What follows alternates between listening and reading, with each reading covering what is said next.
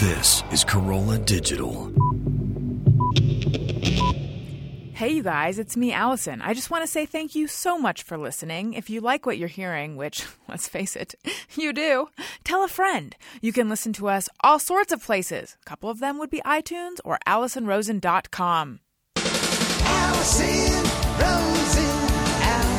Rosen is your new best friend. Allison, with her the good times never end. Allison Rosen, doing the wavy pencil dance again. Allison's your new best friend. Hey, everyone. Hi. Hello. It is me, Allison Rosen, and I'm sitting here with Mike Dawson, who you know as the voice of The Adam Carolla Show and all the Corolla Digital shows. Hello. Hello. How are you? I'm good. How goes it? Very, very well. Happy to be here. Good. Yeah, we've been talking about doing this for a while, so I'm glad it finally worked out. So I want to get into all the you stuff, but first I have to say, because people know that one of my New Year's resolutions was to be on time more, and I did it once. The other show that we had was 5 minutes early. And then I knew that I was cutting it very close today, and I got in the car and I put in the address in Waze, and Waze said I would be arriving at 3:27, which would have been a cushion of 3 minutes. Right. But then I got fucked by Waze. I don't know if you use Waze. I don't know what Waze is. Oh, it's this app that like crowdsources directions, and it gives you the best route, and it told me to take Highland, and I was like, I don't think that's a good idea, but I did it anyway, and then I lost 6 minutes. It's a crapshoot in Los Angeles every time. I know. I mean, I think the lesson is don't cut it so close that you're relying on a cushion of 3 minutes. But I figured out what it is, one of the things that makes me late. And also I shouldn't be cutting it so close that just one email will throw me off. But like one email that makes, like I'll be doing my hair, but I'm also looking at my phone, and I'll get an email that makes me go, ugh, which like, I'm like, oh, I have to deal with this right now. Right. And then that just eats up a chunk of time.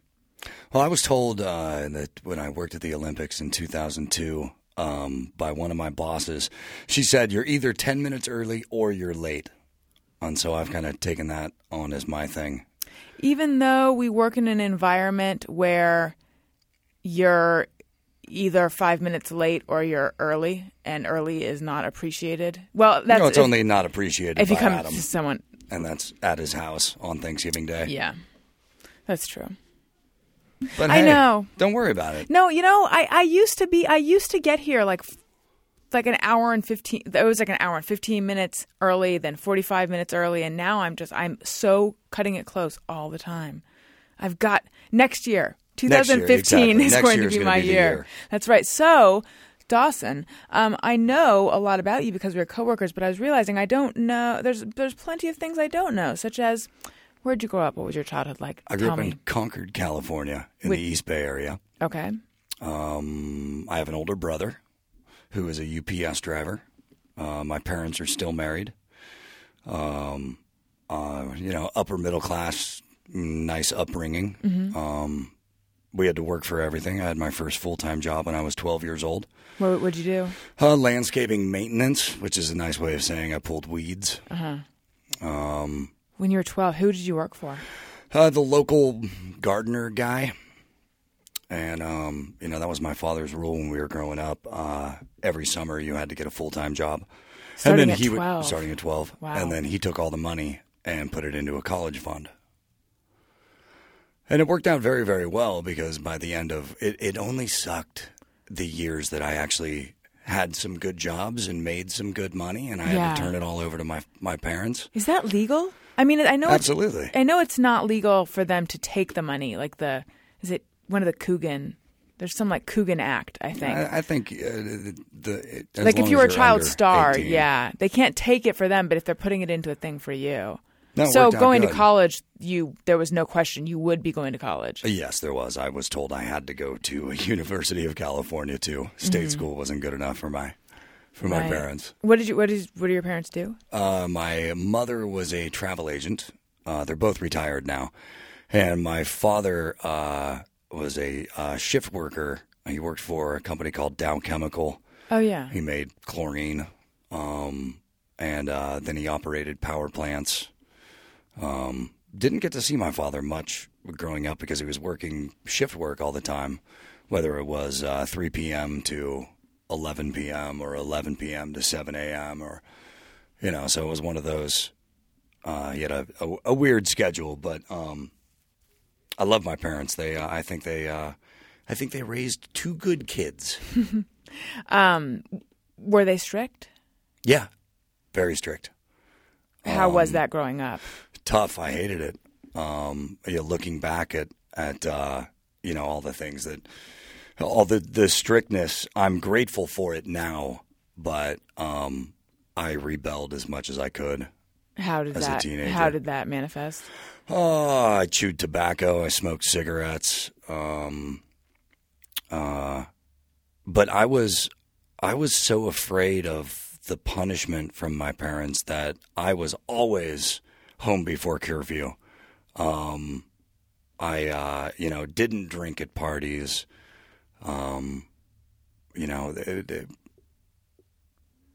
I can't think of a really specific example, but there was a lot of grounding. Kid. There was a lot of grounding and in my house. What was like a typical grounding? 2 weeks in your room.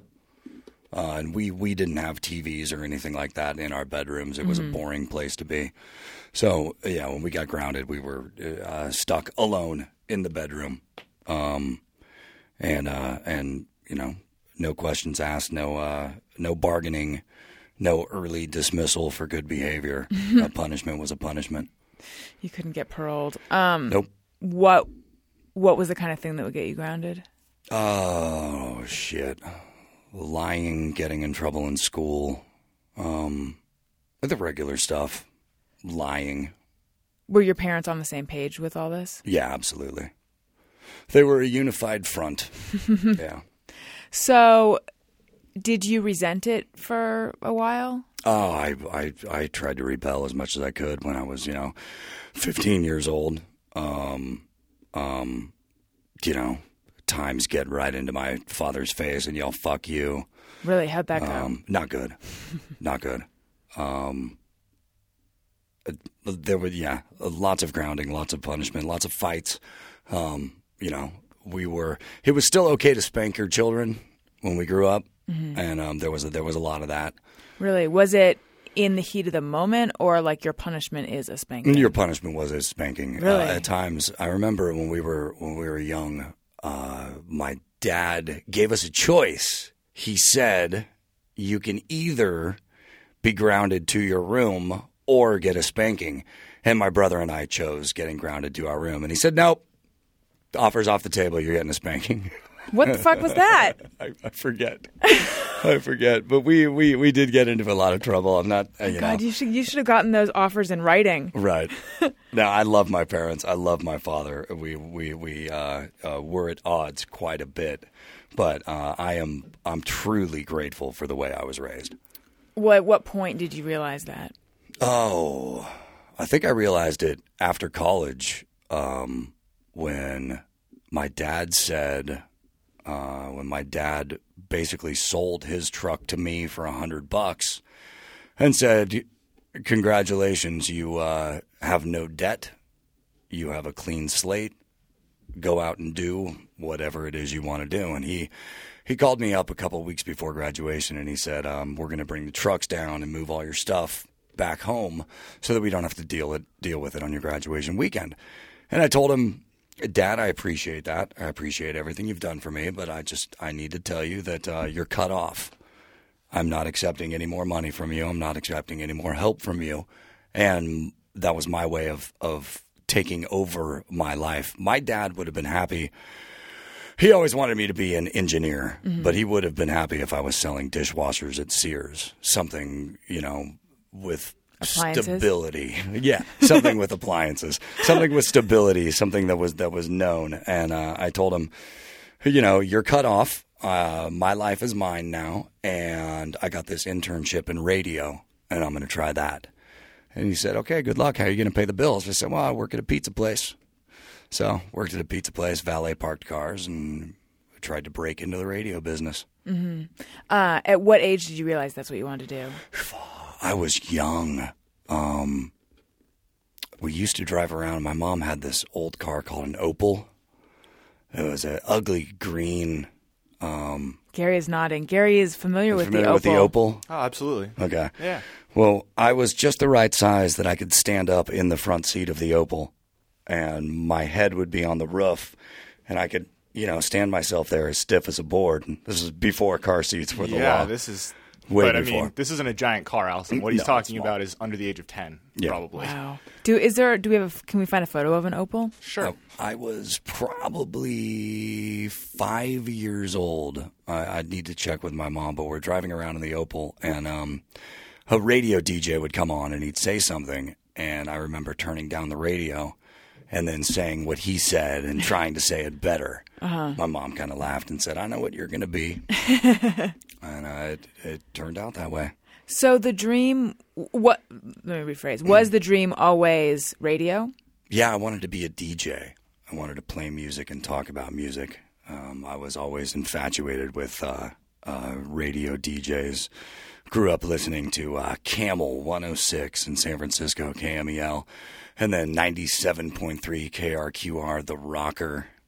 Back when radio was cool and Paola was alive and well, and those guys were, it was always so cool to me to hear these guys' voices on the radio, and I could feel the power that they had, and I wanted that. What was that power to you? Ears. The audience? Yeah. So many people listening to your every word, and when you're on the radio, what you say, it mattered back then. It mattered more than just somebody telling you something. If a radio jock told you something, then damn it was the truth. Why do you think that was? Again, just the audience, just the fact that everybody knew who this person was, and being able to hear that person's voice on the airwaves. I don't know what my infatuation with it was, but I've always loved radio and DJs. Were there specific DJs that were your favorites? Yeah, there was a morning show guy. He went by the name The Lobster. How unusual for morning radio. Yeah. I listened to a chick named Mimi Chen. There were a whole bunch of great people. Mercy Hawks, a guy named Mercy Hawks, not his real name, but Mercy Hawks just had this killer radio delivery voice, and there were a ton of them. There were a lot of ones that I can't remember this one guy's name, but he was a DJ on KFOG in San Francisco. And I remember the first time I saw him, and it was the first time I ever saw a DJ. And I was completely blown away by the way this guy looked, because you get this, impression of the way someone looks when you hear their voice. And I remember seeing this guy and going, "Holy shit, dude, you're fat and old. What's going on? You don't sound that way." It was weird. I don't know. Now, you did not always have this voice, right? I really don't know. I don't have any early recordings of myself, so I don't know for sure. But when I was 18 years old, I had a surgery, had my spleen taken out because I had some random blood disease. Idiopathic thrombocytopenia purpura. The doctor said it was a good word to learn. I mentioned that came up on one of the Thursday shows, I think, and I was trying to say it, and I'm like, all I knew was I think cytopenia is like all I had in it. Yeah.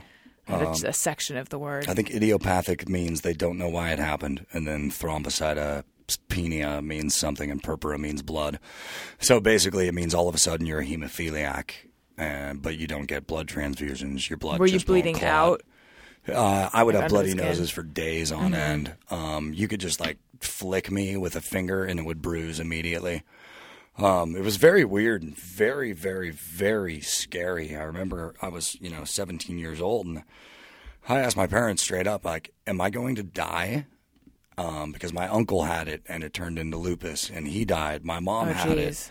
She got her spleen taken out and she was okay, but I was scared. There was a chance there for a while that I could have died. Yeah. How much longer before you had it did she have it? We were the same age. She was 17 when she had it. I was 17 so this when I is got something it. that you kind of grew up having known about? I didn't know about Oh. it until I got it, and then found out that my mom had it. My uncle died from it. Was that her brother? Yeah. Wow. So but you didn't know what it was when you first started? I had being no sick, idea. right? We did for my high school that I went to. We did missionary work, and I went to Mexico for like 4 days and fed people in prisons and worked in an orphanage and did a bunch of stuff like that. Well, we played a punching game. We drove down to Mexico from the Bay Area. We played a fun. punching game the whole way down. And I forget what the first game was, but eventually I changed it because I was tired of everybody swearing and saying shit and fuck and all this stuff. And I'm like, you guys, we're going to do missionary work. Can we please stop swearing? New rule. Anyone who swears now gets pummeled. We all agreed to play that game, and then You were like the FCC already. I was the worst one at it though. I said the F word, and everyone started hitting me, and I kept saying more F word, fuck, stop, shit, and and then finally they stopped hitting me, and I go, fuck you guys, and then boom, hit me again. So I got home from that trip, and my whole arm was bruised brown all the way through. My arm was brown. My mom took one look at it, and she knew exactly what it was because she had it. And then it was doctor's appointments and steroids, and So did they try to manage it they before? tried to manage it. Yeah, I was on prednisone, a steroid that makes you look like a chipmunk. Oh, your face puffs up? Yeah, you eat 5 meals a day, and I was a bear to be around. I remember one time. Yeah, it affects your mood. Oh God, it's terrible. I was such an asshole. One time at dinner, I asked for the milk 3 times. Nobody heard me, and I said, "Would you please pass the fucking milk?" And my dad, who, under different circumstances, that would be a slap and a grounding. Yeah. Just quietly put the milk in front of me, and he got up and excused himself and walked out of the room. And at that point, I was like, what the fuck? What am I doing to myself? I'm not taking these prednisone anymore. I'm not taking the steroids. So I stopped taking them and then went back to the doctor a few weeks later, or every week for the checkup. And the doctor said, well, the prednisone stopped working, so we got to take your spleen out. And I didn't tell him. I'm like, fuck you, dude. I stopped taking it. Oh, so conceivably it would have continued working. You just would have been It might a have. puffy I asshole. just would have been a puffy asshole. Exactly.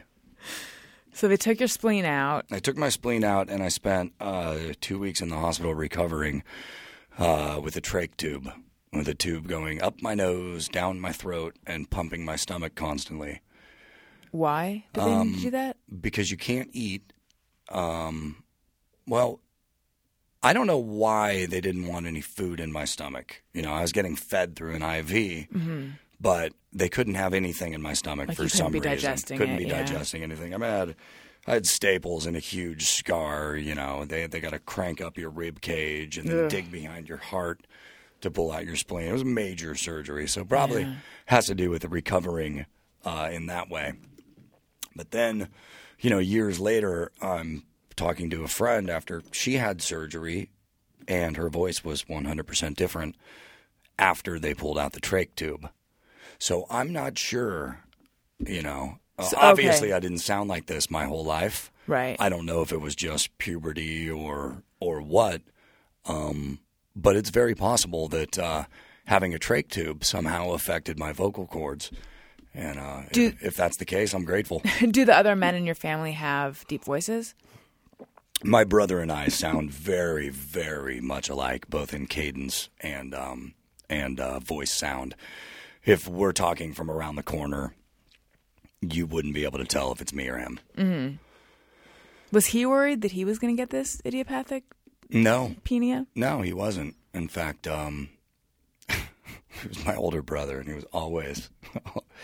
I love my older brother, but we've had brother conflicts, and I remember one time I'm lying in the hospital bed and I can't eat, and my brother's just outside of the glass sliding door. I had a nice room with a patio outside, and my brother's outside the door. And he's eating a submarine sandwich, and he's just looking at me through the window, taking bites of it and rubbing his tummy.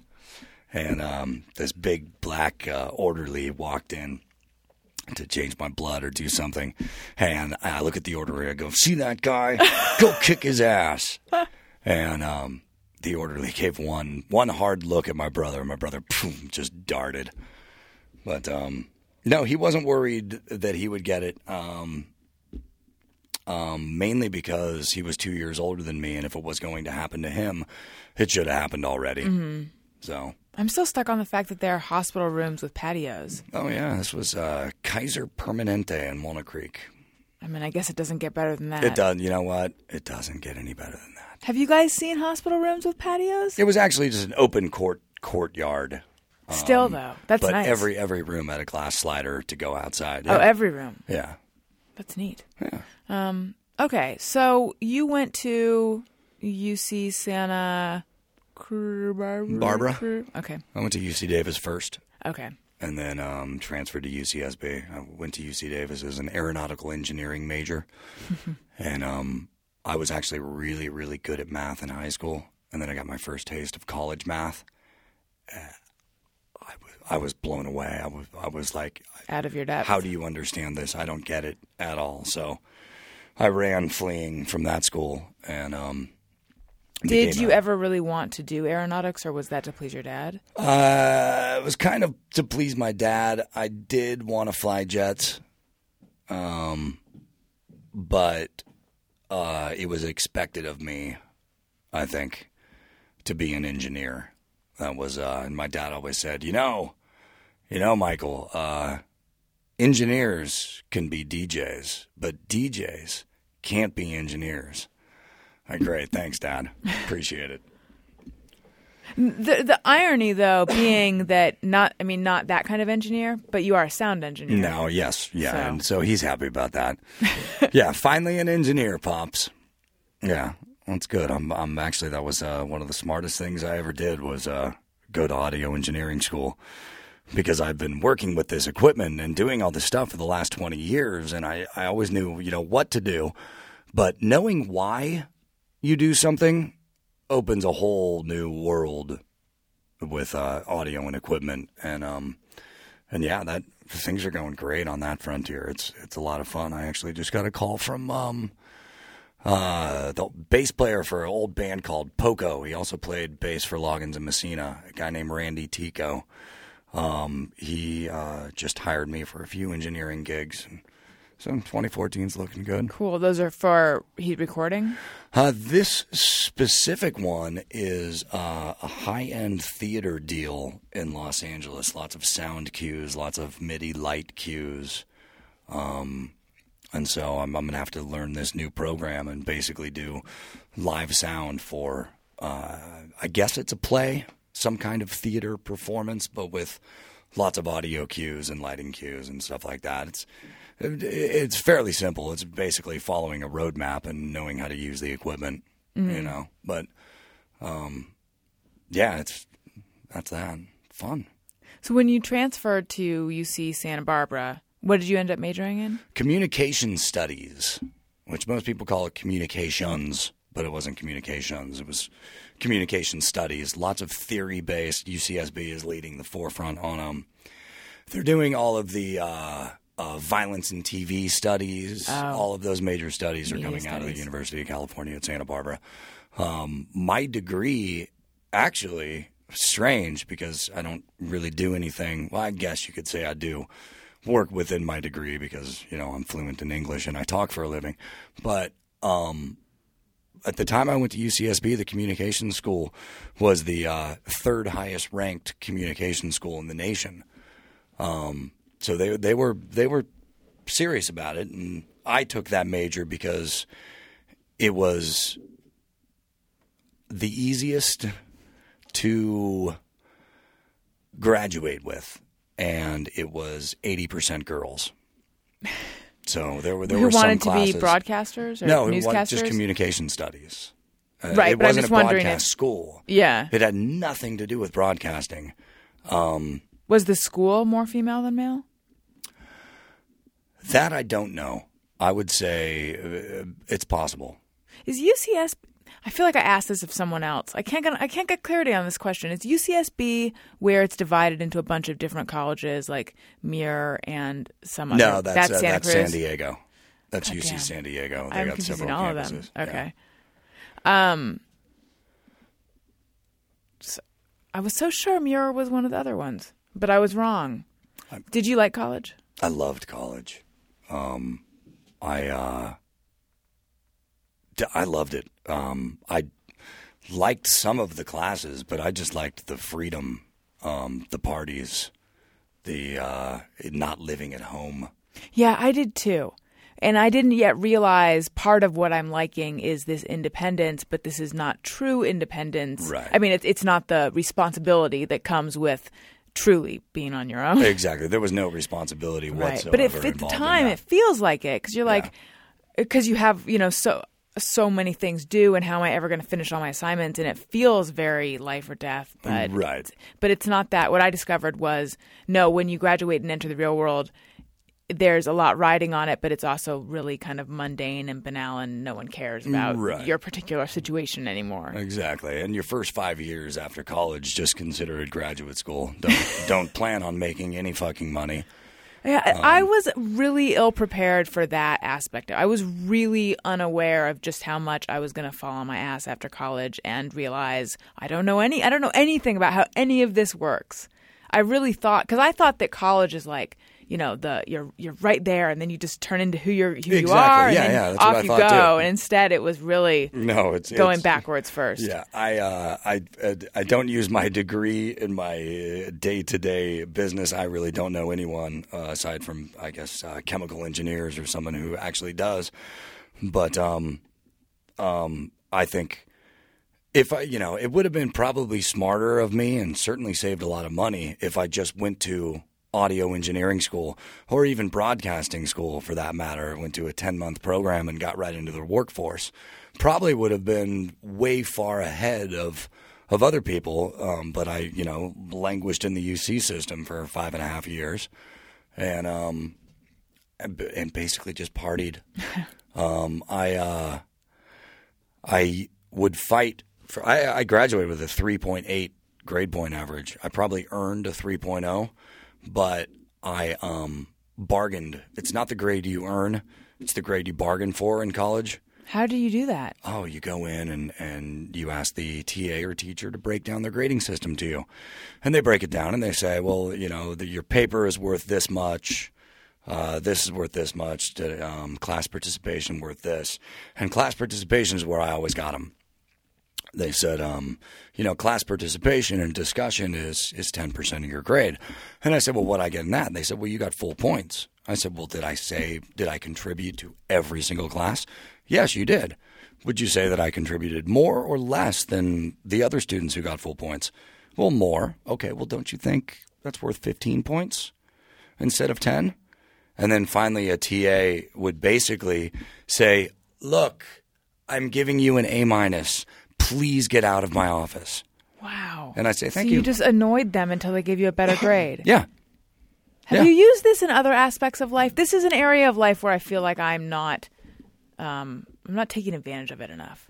Well, you never know what people will give you until you ask for it. Right. But then when you find out it's not what you want, don't you just feel yucky? I don't know. That's me talking. Oh, Yeah, you've I never don't had know. that experience. I'm sure I've had that experience.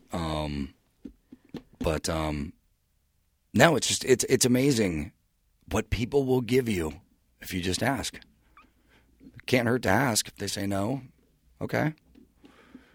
See, far too often, I feel like I shouldn't even put this out into the ether lest I be employed by other human beings in the future. But I think that to me, the talking about money, asking for a raise conversation is very similar to the where is this relationship going conversation. And it's Right. like once you have you have it, if the answer is not what you want, then oftentimes it's kind of that tells you that you need to make a move soon. Yeah. And so And then, if you accept the offer of a raise, are you stuck? Are you now obligated? oh no. Yeah. But I think the fear is if I find out, if I walk away not getting what I wanted, then what do I do? It's going to push me into action, and I don't want to have to take an action yet. That's true. It will push you into action. And I guess you just shouldn't look for those ultimatums or push those ultimatums until you're prepared for Right. the right answer. Oh, the yeah. wrong Yeah. answer. I can imagine asking for a raise would be easy when you're kind of at I could take this or leave this Right. situation. Right. In general, I avoid uncomfortable conversations that I suspect are going to be uncomfortable. I would rather not have them. Yeah. So, are you not that way? I'm kind of that way and kind of not that way. I'm really, really trying. My New Year's resolution is to try not to be a dick, by the way. How's that going so far? And I don't mean that in a dick way. It's top of mind. I think I'm doing a little better at it. Do you feel you've been a dick? Look, yeah, I'm a dick. I'm a nice guy, but if I don't know, I can Gary will tell you I can be a dick. Sure, we both can. I'm trying not to be a dick. I'm trying to think before I speak, trying not to react to little things that piss me off. Where were we? How did I get on this? Oh, I love this, though. Okay. I just have to say, I think it's interesting that a lot of people's New Year's resolution this year within Corolla Digital has been about self-improvement, as opposed to, I don't know what other things would be, not to bite your nails or something, Well, my But other New everyone Year's seems like they're resolution trying is to- to get Alan Parsons into the Rock and Roll Hall of Fame. Yep. I'm going to take that all on my shoulders. How's that going so far?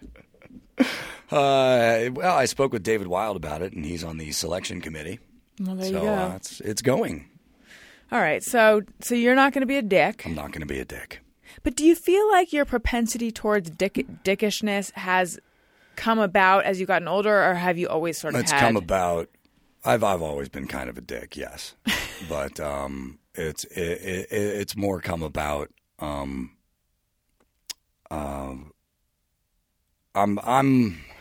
I don't want to sound like an arrogant fucking douchebag, but I'm good at what I do, and I expect the same level of quality from Everyone? everyone I work with. I've got my own employees in my own company, and I ride them big time because of what I expect. And I let them know that, look, I'm going to send you out into the real world after you finish college, and you're going to get a job, and you're not going to get coddled. So you're better off that I'm a dick to you right now so that you're numb to it, or, or at least learn from it and can survive in the real world. That's How generous of you. well, it's kind of the way Tasing. it was the way I came up. In the radio world, you are not necessarily hazed, but you're not treated very good coming up, and in working hard for everything that I have, I feel that other people should work as hard. And when I see or perceive that they're not, I get dickish. I don't know. No, I think a lot of people can relate to that. But I just think in general I could use to be a little bit nicer to people. Mm-hmm. How does that affect your personal life?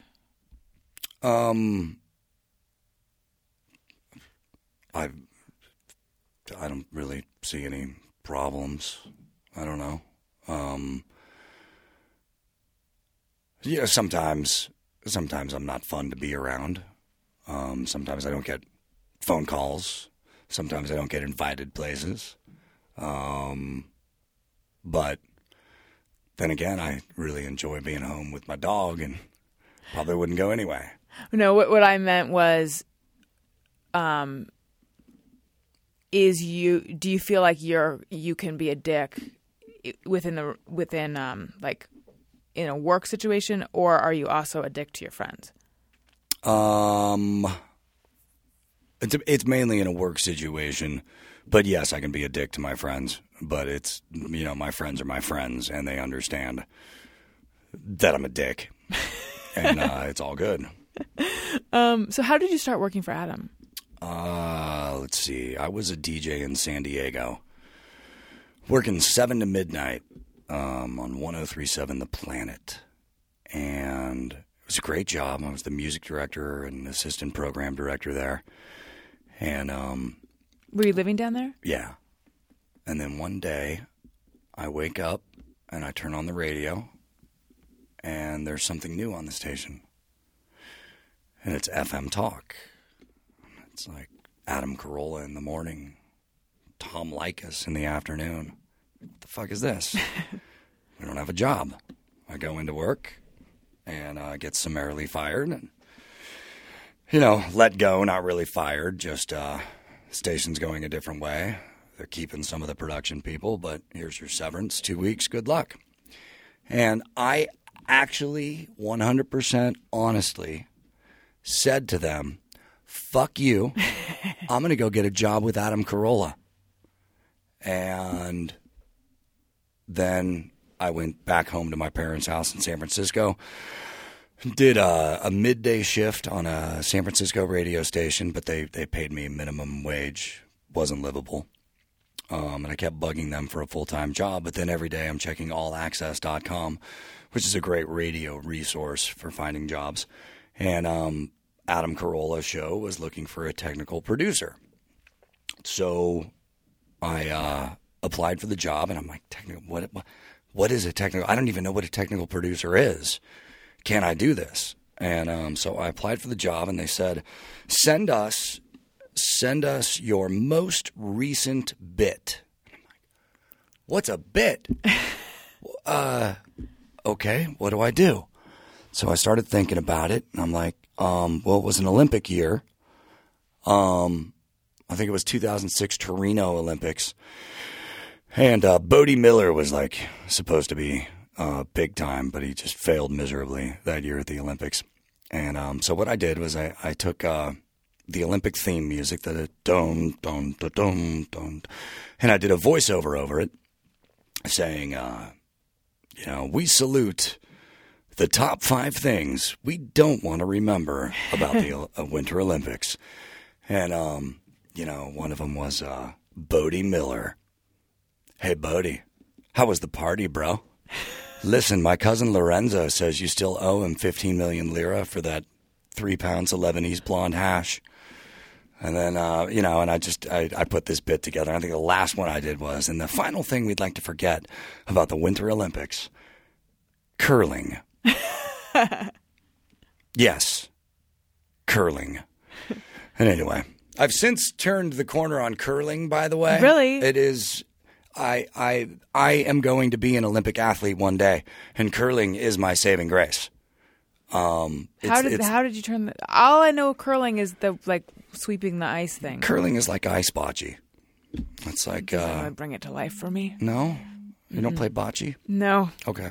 Oh, wait a minute. With the balls? Is bocce also called pétanque? Because I know that, but I don't know anything else. I think it is. I don't know. I believe it is also called that.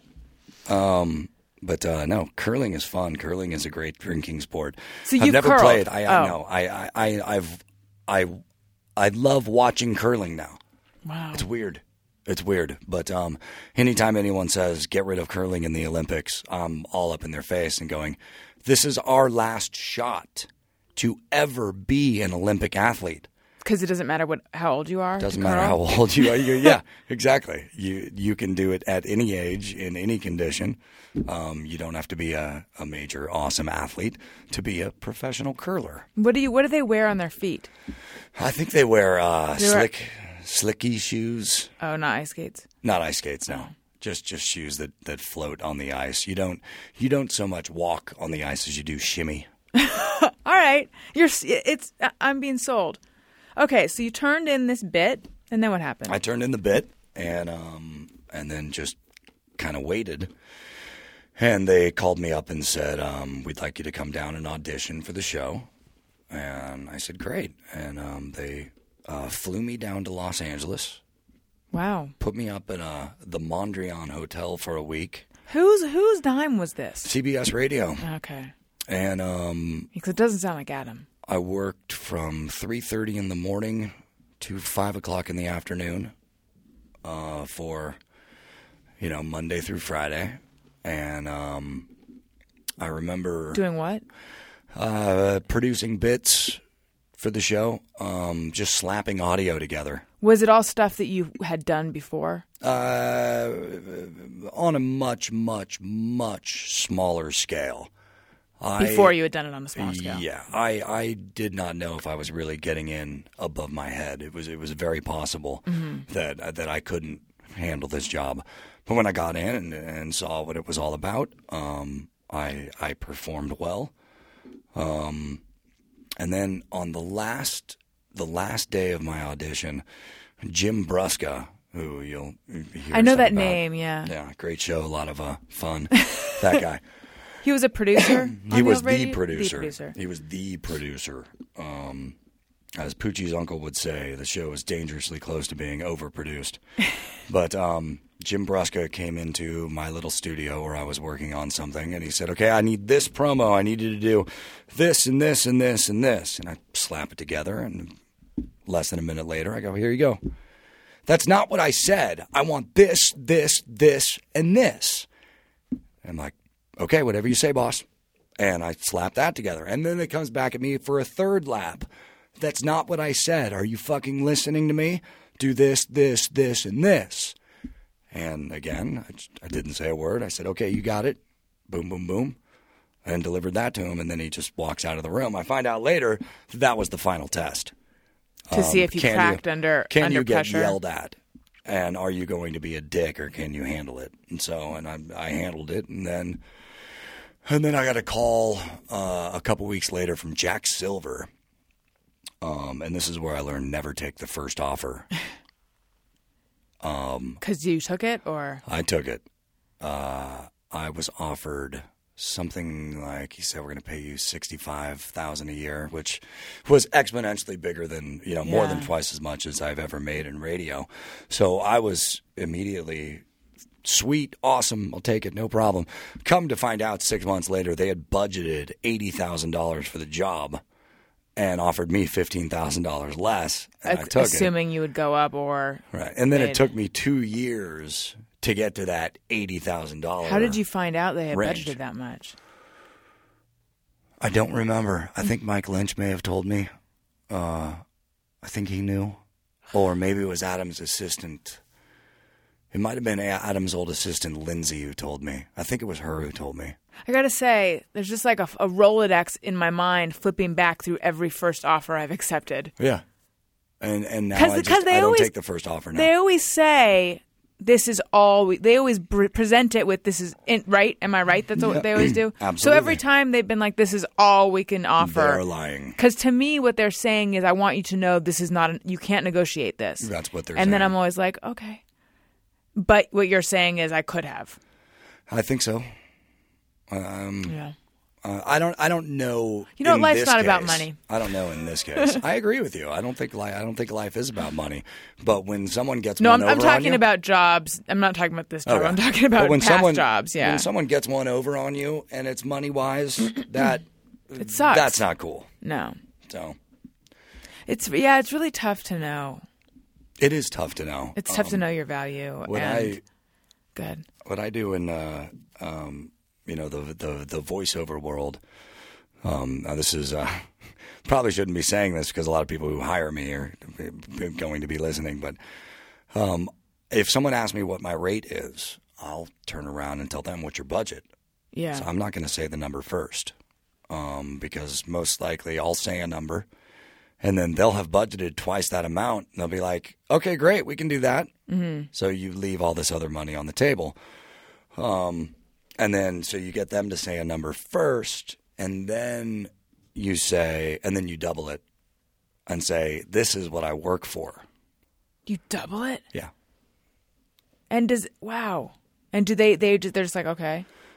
No, they usually go up a little bit. They say, well, okay, we can afford this much. And then they get closer to the real number. Uh-huh. And then, usually by then I feel like, okay, it comes down to, do I want to do this job or not? And usually I want to do the job because all I have to do is talk. Mm-hmm. It's easy. What am I going to do? Sit on my ass and not talk and not make $300? Right. Or talk and make $300? Now, what if they don't start by asking you what your rate is? What if they just say it pays this? Then do you say I usually work for twice that? Sometimes. It really depends on what the number is. If it's a good number, I've been offered, when someone offers you $1,000 for a 60-second read, that's great. You take it, no problem. Someone offers you $200 for the same thing. If you like the project, you do want to let these people know that, look, I don't usually do anything for less than $300. So can you get to $300? If they can, they can. If they can't, they do want, they do want you to do that voiceover. Mm-hmm. So they'll try, but if they can't, then you got to take them at their word and then say, okay. But you do. I let them know that this is under budget, and I'm going to do this because I believe in your project, and I'm hoping to create a relationship with you in hopes that there is more work down the road. Yeah. And that's where a lot of my voiceover money has come from. I have had some of the same clients for the last 20 years. And they, keep coming to me. And, $100 here, $100 there adds up to tens of thousands of dollars over the last 20 years. See, this is only related by money. It's a tangent. Many things are.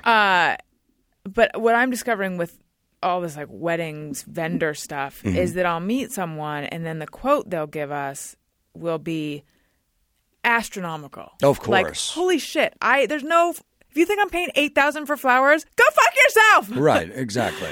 Thank you. Hey, go fuck yourself. That one in particular, because I was like, we're so over budget, and whatever. I'm sure to some people flowers are that important, but that still seems insane. No, that is insane. That is insane. That's completely insane. You can go to a florist and do it yourself. Right. Like what? I'm simplifying it because it was more than like just flowers, but still, but it's been a series of things where we meet with people and then the price they give us is so much that I think, okay, well, we're just going to go with someone who's less than that. But I wonder if they knew that ultimately I was just, instead of negotiating, I'm just ruling you out based on the number you quote. I wonder if that would make them want to come down because it would make them want to come down. Yeah, if they were that's better what I think. business people. Right. Then the next question they should ask is, okay, well, what is your budget? Yeah, I can work within your budget. Because I feel like it probably, instead of just not writing them back or just not going further, I should sort of let them know that, say, look, I'm totally into you. I cannot afford this. I was looking for someone to rebuild my website. It's been outdated for the longest time. And, I started this search on Twitter just to see if there was anybody out there. And a few people who quoted me, $500-$600 to build a web page, but it's some dude in Florida that I don't, I don't know who he is. I don't know any of his work, whatever. So I ended up going with a company called Oniricom that's based in Santa Barbara. And they built Jack Johnson's website, and they do some great work. So they said they're going to put together a proposal for me, and they quoted me $18,000 to build a website. And most people would just walk away and go, I wrote them an email and said, look, I really love your guys' work. It's unfortunate that we will not be able to do business together. Right. There's no way in hell I'm going to afford this. Thank you for your time. Did you actually say no way in luck. hell? Yeah. I said, thank you for your time. And right. But, there's no way in hell I can pay this. And then they go, oh, okay, well, let's You know, and Right. They got it down to I don't think I should disclose what I'm paying because they gave me the friends and family rate, as they called it. But it's significantly lower. 10% of what they originally quoted. Yeah. See, I think it's kind of like, you know, when you get coffee at a hotel that a lot of businessmen go to and it's like $14 for a cup of coffee or something. I think a lot of these places are quoting prices assuming that the person on the other end doesn't really care. Mm-hmm. Yeah, no, they think they're just trying not to leave any money on the table. Yeah, I'm sure because I'm they're sure hoping that you're going to say yes. Yeah, I'm sure no that problem. Well, I don't know about Jack Johnson, but I'm sure that there's someone's record label is just like, okay, whatever, we'll pay whatever for it. Sure. With the wedding thing, I don't know. I don't know if they're assuming that there are some people. I mean, I'm sure there are some people assuming that who this are is like the most important day of your life, and you will pay whatever they say. There may also be an assumption that there's a bigger checkbook behind you. Yeah. right. Like for my sister's wedding, that was the case, and my mom would just say yes to stupid shit. Right. I know. Maybe that's I what should they're make used it to. clear that I'm paying, or Daniel and I are paying for this. Yeah, you should let them know. Yeah. Are you? Have you decided on whether you're going to have a DJ or a live band, or? I was tweeting about that. I don't. There isn't really the room to have a live band unless it was a real small one. Mm-hmm. So I'm leaning more towards DJ. Although a lot of people are like, just do a iPod playlist or something like that. I but did then, that for my friend's wedding. You did. My friend asked me. I was able to secure, a sound system for him, and then he and his wife wrote down a list of all these songs, and I put the songs together in one, not even a playlist, one audio file that was 6 hours long, and in between it, just for shits and giggles to make them laugh, in between it, I would put in little congratulations to Michael and Alana. Welcome to the best wedding in the world. I like shit that. Like that. Yeah. And so they just played it at their wedding. They just hit play, and there was the sound system, and there it goes. But I mean, that is definitely a way to save money. Yeah. But with the DJ, what you have is someone who can sort of read the crowd. first dance, Yeah. all that kind of stuff. The Yeah, announcements and the sort of playing different things depending on the mood. Right. But then there's so many people who are really anti-wedding DJ. Yeah, but it's then your you can, wedding. You can find. Well, I'm not like. I don't know. This is my problem throughout this whole process.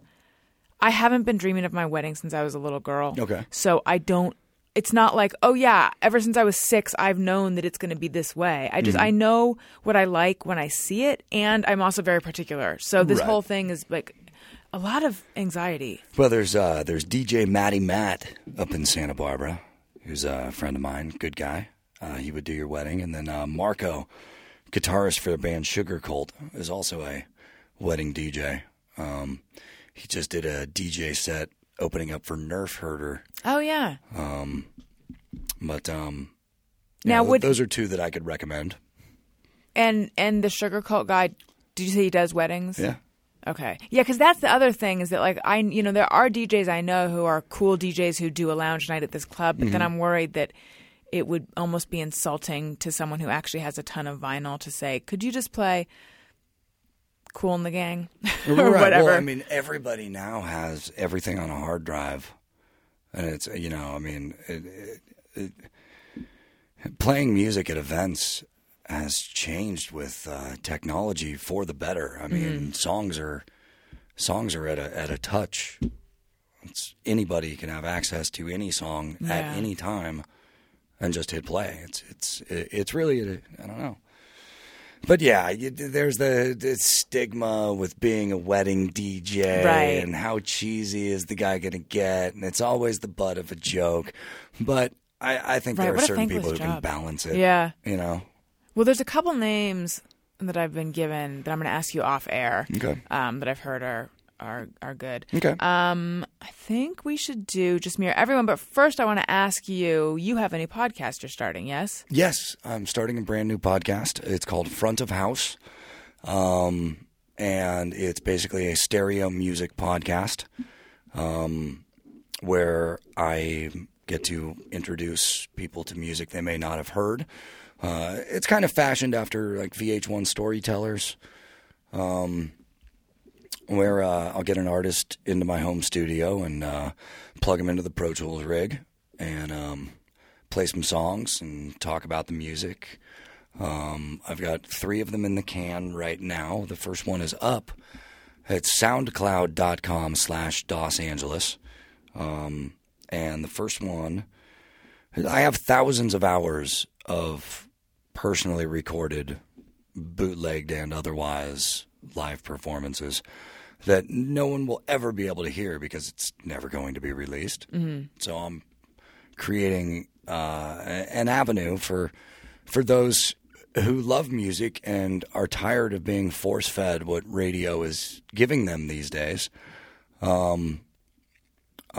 Just trying to put out a product for people who like music and want to hear something new. And, on top of that, I got 20 years in radio, DJ, music programming, interviewing, and then working for Adam and this whole new podcast thing. It felt to me that it was appropriate that I tried to do this. I tried to take, something that you may listen to on a Sunday night on terrestrial radio, like Uncle Joe Benson's Off the Record, or I don't know if you remember the show Rockline. I don't know if I do. Rockline was where they have like Rush on Rockline, and you'd be able to call and wait in the long line of queue cool. and be able to talk to Rush and things like that. So what I'm trying to do is just take the quality of a syndicated radio broadcast and put it on demand with high quality audio. And yeah, it's I'm on Twitter out there. The podcast is on Twitter at FOH Pod, and my Twitter is Dos Angeles, and all of that information on the shows will get distributed. Who are so you have 3 that are available. Who are the bands? The first one is Jonathan McEwen, who played the Corolla show. Yeah. I engineered and recorded a live show with him opening up for the Nitty Gritty Dirt Band in Rupert, Idaho. And so I took that show and talked about what it was like to record it, some interesting stories, and play basically that whole CD through show 1. Show 2 is a gentleman named Phil Cody, who was signed to Interscope Records a long time ago. One of my favorite songwriters. And he is releasing a new album of all Warren Zevon covers. And so he plays a few of those songs, and I interview him and tell the story of his Interscope days and his doing a Warren Zevon tribute album. I try to tell it through his music. And so he'll talk, and I'll interlay in his songs. And I've just that one took a lot of post-production because I got in the room with Phil Cody, and he's a talker. And he talked for like 3.5 hours. And I had to, really go through and snip and try to condense it down without losing some of the good stuff. And it's tough. And then show number 3, Kelly James, who you're familiar with. Kelly came over and we talked, and he played like 5 or 6 songs in my living room, and I tracked it all into Pro Tools, and then I go back into the Pro Tools rig, and I formally mix it and put on the right reverb and the right delay and make it sound like a professional studio album, so that you're going seamlessly from Kelly James talking into one of these mics to getting into a different vocal mic with his guitar in hand, and it goes seamless from one to the other, but in your head, it really sounds like that dude just walked into a studio. So with the technology that's available and out there right now, and with my background and knowledge of artists and ability to speak with them at their level and their language, I think it's a home run. I just need people to listen. So tell me what you think. We'll all have to go check it out. Can I ask a question? Because this is just sticking in my fucking head. Sure. All right. Now, when you told the website people that you guys were not going to be working together, did you really think you assumed you were walking away from it, right? Or did you think they were really going to come down that much? I didn't think they were going to come down as much as they did. But okay. But I knew they wanted to work with me. I knew they knew who I was, and they wanted this project. You knew that. I did. But because they had contacted you on Twitter? No, because I was done through a friend, and they were just I still play a a role of some exposure in the Santa Barbara area. Mm-hmm. My voice is still all over radio there. I'm operating a music venue up there. Right, so you knew you had some leverage. I host the Avocado Fest. I host Earth Day every year. So these guys know me from that. Right. And they also know that I work for Adam. And I felt that they wanted to do the job. Mm-hmm. But no, I honestly was ready to walk away. Like, I can't afford that. Yeah. But I did say it in such a way that you know, that it was like slamming a door. Yeah. You know, it was kind of like, you guys are crazy. See ya, can't do it. And they came back with a deal that still was quite more than I would have paid someone else. But simply because if I ever need to get in touch with someone, I can always drive up to Santa Barbara and strangle someone from this company if they did me wrong. Did you... So they came back with an offer and you took that, or then there was further negotiation? There was further negotiation. They wanted an outrageous amount of money to host every year. And I said, you know, I let them come down on the initial pricing, and then I told them, what can we do about this per year hosting? Because I pay 1/10 of that right now. And they came down a little bit on that. And because I really, really like their work, I just wasn't prepared to pay $18,000 for it. But they came down enough to where it made sense to me. I've just got to say, all of this makes me want to curl up and die. This like rounds of negotiation and just all of that hardball. And I know that there are people who get off on it. Their agents probably. I'm wondering if it's a female thing though. Like I wonder if there are women who love this. Because I think the part of the reason that I have that reaction is I'm like, this is an activity that takes place in rooms where I am uncomfortable. This is something, you know, like even little things like. It's not even worth going into. It's a stupid thing. But it's like just even sort of when someone's like, here's what we can do. And I'm like, that is not fair and it doesn't work for me. And having to even express that makes me uncomfortable. But then what's it worth holding on to that and thinking, you know, for the next few weeks that maybe I should have said something. Maybe I should have negotiated. Yeah. I think you feel a little better. I think you're right. Speaking your mind and taking a stand is good for the soul. I know. You're right. I need to embrace that more because I think that if something bothers me, my tendency, and I have gotten better about this, but my tendency is to I'm just going to act like everything's okay, but inside I'm upset, and then I'm going to go home and I'm going to deal with that because somehow that is easier than it's almost, to me, it's sort of like, it's like, you know, lighting gasoline to actually try to talk it out. Right. But I mean, not, you know, like Daniel and I talk through things all the time. So it's not like I never do, but I'm saying in situations where I don't know what I'm dealing with yet. Right. Well, in business situations, I mean, you just can't downgrade yourself. You are a commodity and everybody's got a price.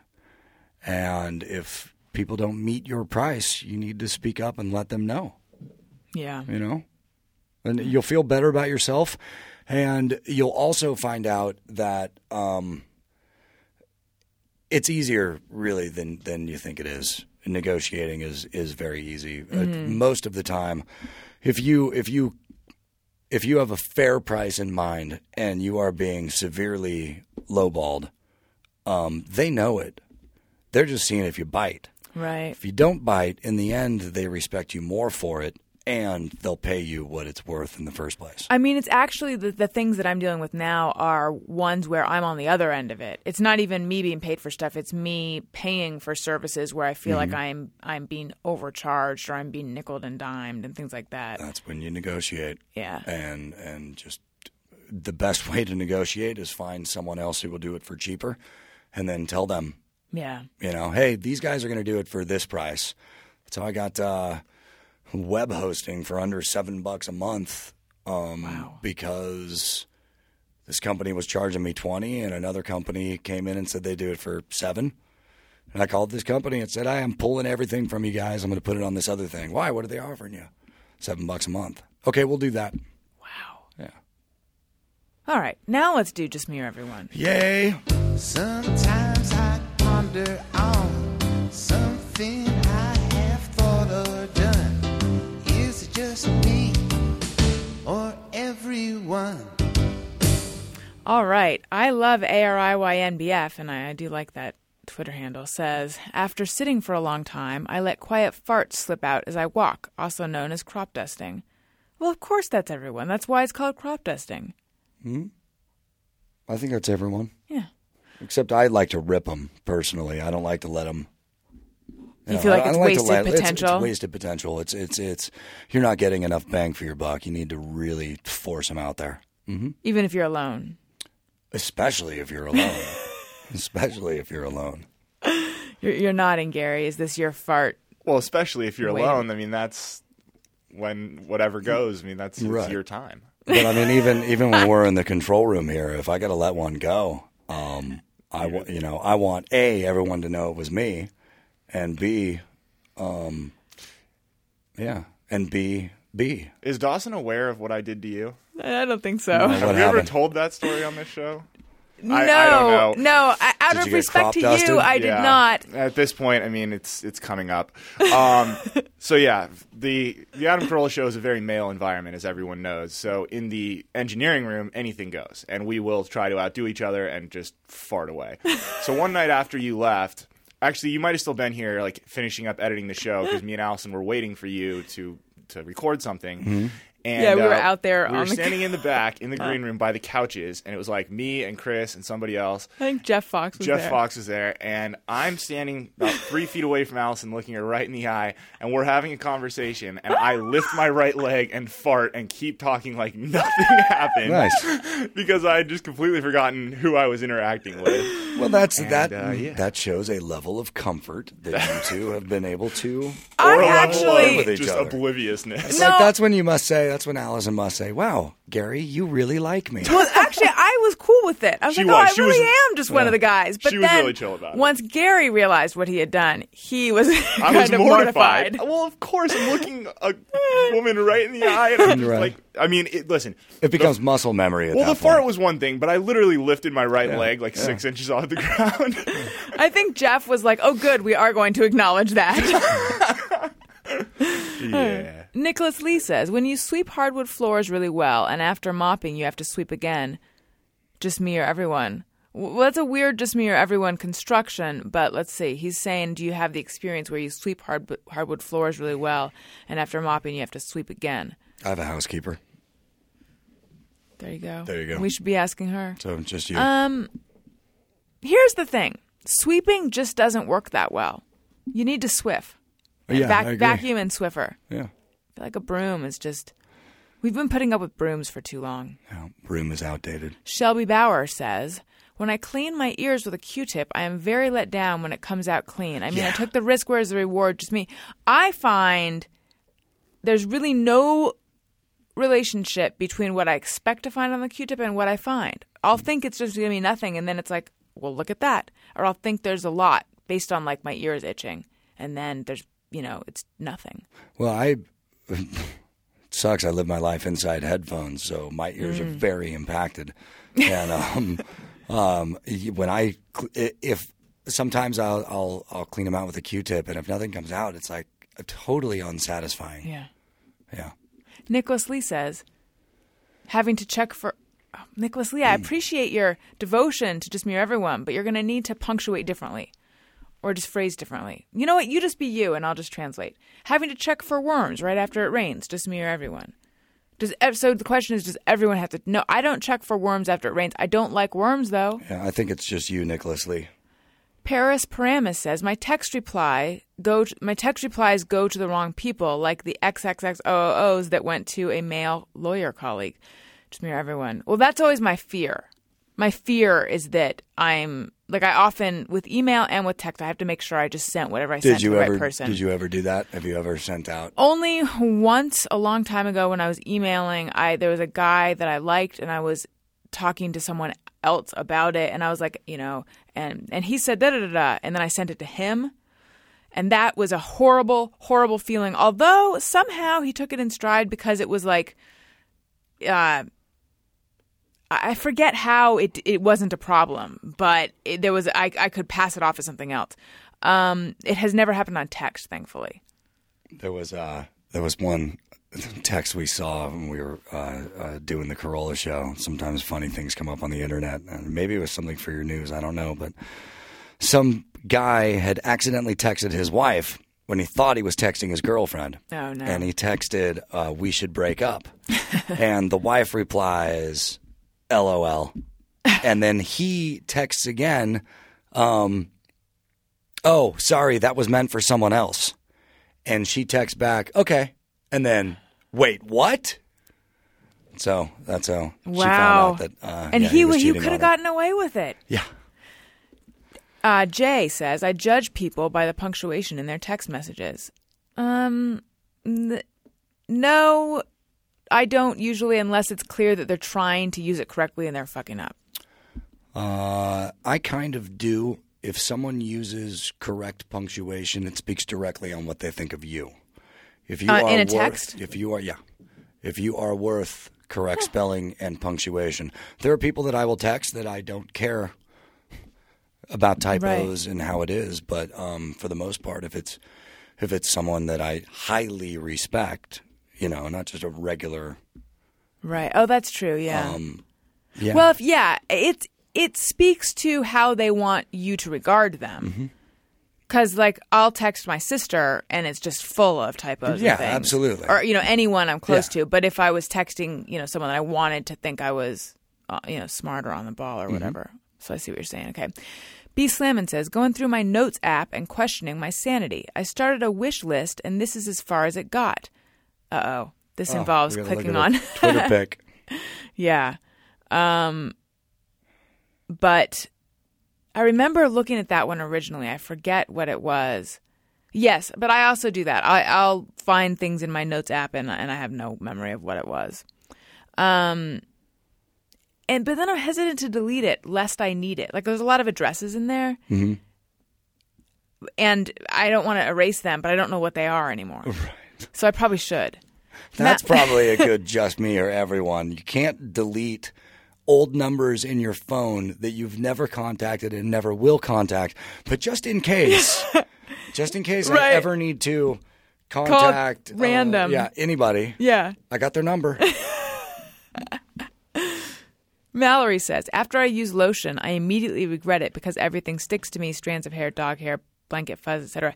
Yes, I have the same situation with lotion, which is that I'll let my hands get really dry because I don't want to put lotion on because I don't want to take the time to just let it, because then you just can't use your hands. So I'm with you, Mallory. All right. Well, thank you so much. I think we are waiting on B. Slammin's Notes app question. Notes app question is coming. But while we wait, for the record, I checked all my messages from Dawson. Great punctuation and no typos. Yeah. Says a lot. Yeah. Thank you. All right. Well, good. I'm glad. I can't imagine that you take the time to make sure it's all correct with them. I do. Wow. I do.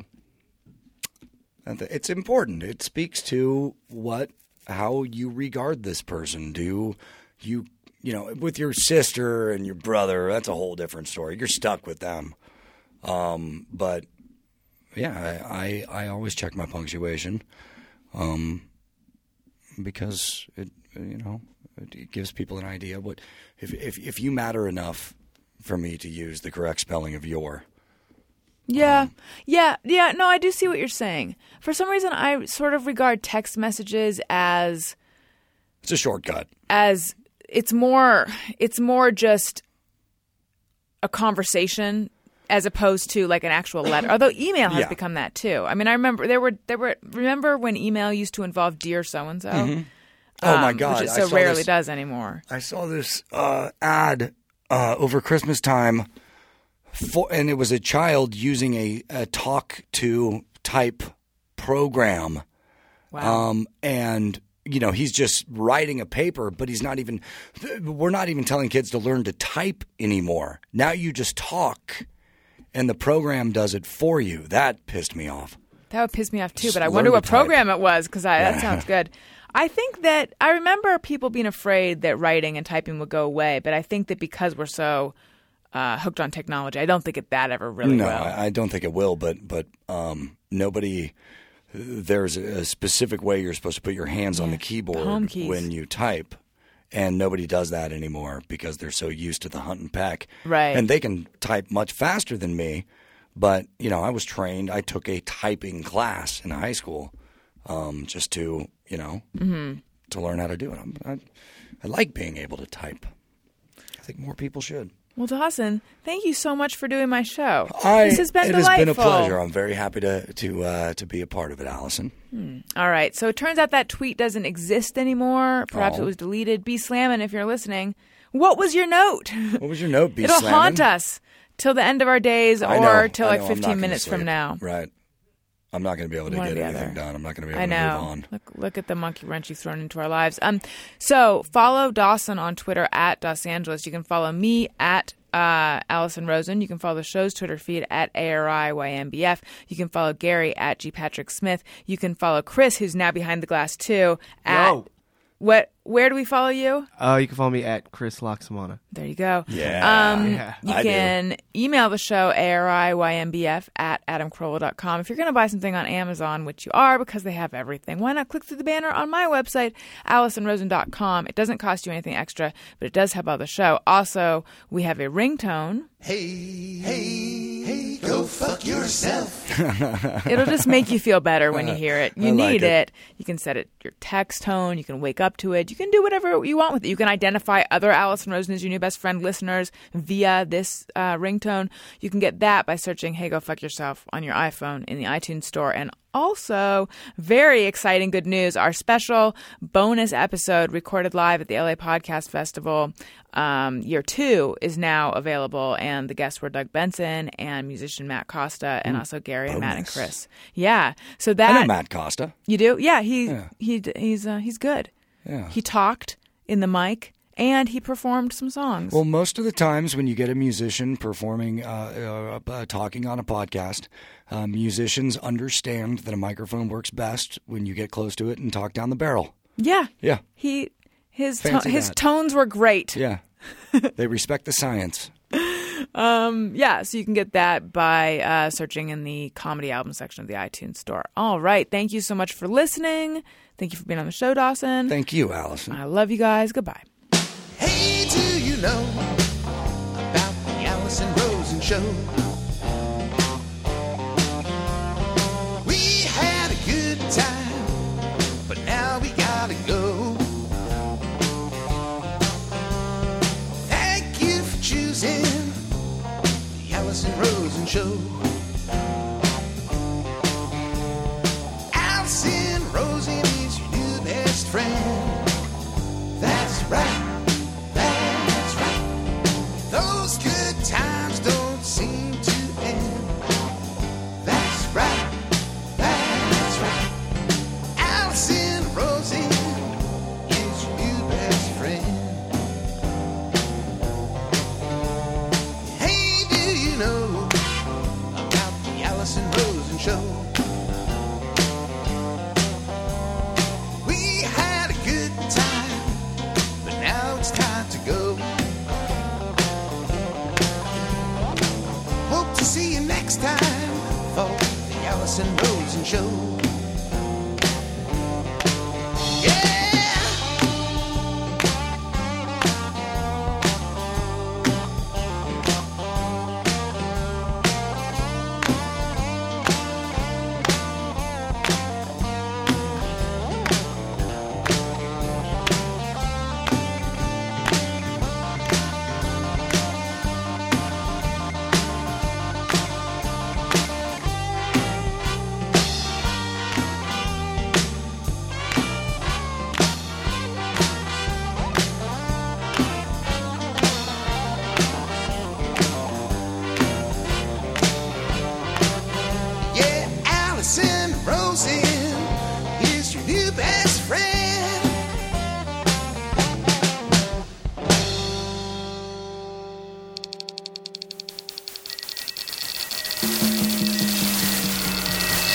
This is Corolla Digital.